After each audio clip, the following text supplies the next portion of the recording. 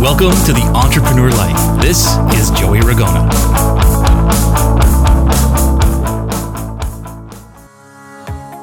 Hey, have you ever wondered why it's so difficult to convince customers to buy from you? Or maybe you're just having a challenge attracting new customers in the first place. How much of your life would actually change if you didn't have to convince or sell anyone anymore? Well, in today's podcast, I'm going to share the customer attraction strategies that work like magic, and I really think you're going to love it. But before we dive in, I'd really love it if you gave this podcast a little boost with a cool rating on iTunes and share it with your friends. This way, we can impact the world together in a positive way so we help each other live the lifestyle of our dreams. So let's roll up our sleeves and get to work. So here's the question. How much of your business would change if people were automatically, magically drawn to you, like your products and your services, without any real effort on your part? Now, sounds like I'm sprinkling fairy dust here and about to sell you on the magical how-to formula, right? We've all heard it before from speakers on stage or some dude in the marketing video who goes through all the steps and all the selling from stage. They say all the right things, they move the right way, they ask the audience for participation, and they dress for success. Yet for some reason, we just don't buy their stuff. We have that little feeling that something is off. And the reason is this. Our subconscious is picking up something we really can't pinpoint or make a concrete judgment from. There's just something not right. And what's not right is the person who is doing all the talking and the selling, they're really not who they really truly are. Now, that might sound a little bit odd, but hear me out for a second, because recently I proved this theory by being something I'm not, and that's on purpose.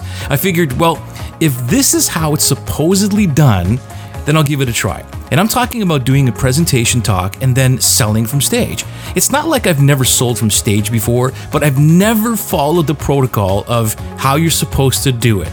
So what I did was I ventured out and designed my presentation in the way it's supposed to influence people to buy, right? Guess what? The results were disastrous. It was a complete bomb. And how do I know it bombed and not the product bombed? Well, because I offered something that was basically free. I asked people for $1 to try it. And I know that you'll never get 100% of the room, right? But when you get a 10% closing rate for a $1 trial, seriously, something was really off, and that seemed a little bit odd to me. So, admittedly, I'm a sucky salesperson from the get-go, so that probably had to contribute to something. And secondly, when I was going through the pitch, I personally felt odd. Do you think the audience picked up on that? You're damn right they did. In other words, their subconscious was telling them, in one way or another, this is not the real Joey. And they were right, because I hate selling. I really do. I love making people's lives better. And to do that, sometimes I have to sell, right?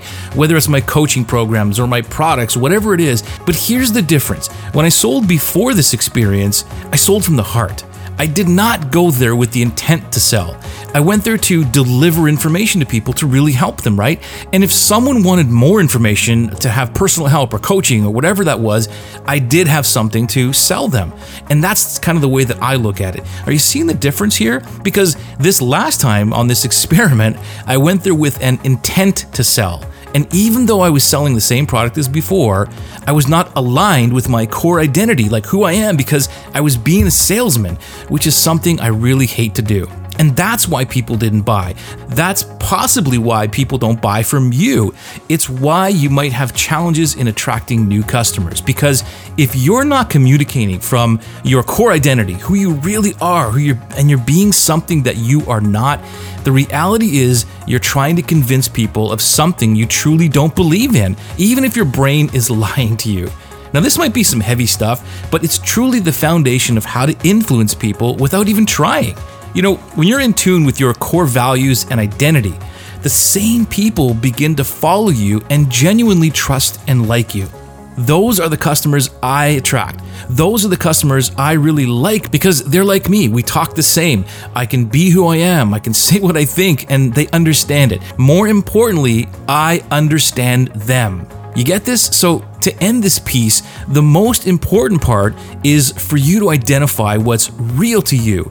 So if you're a real estate agent, let's say, that's not who you are. That's what you do. That's your surface identity, as Frank Kern would say. I would look at the level below that and find what truly matters to you. That's the positioning you need to take. What you stand for and what you believe is what attracts and repels people. And this is what magic and effortless influence is all about.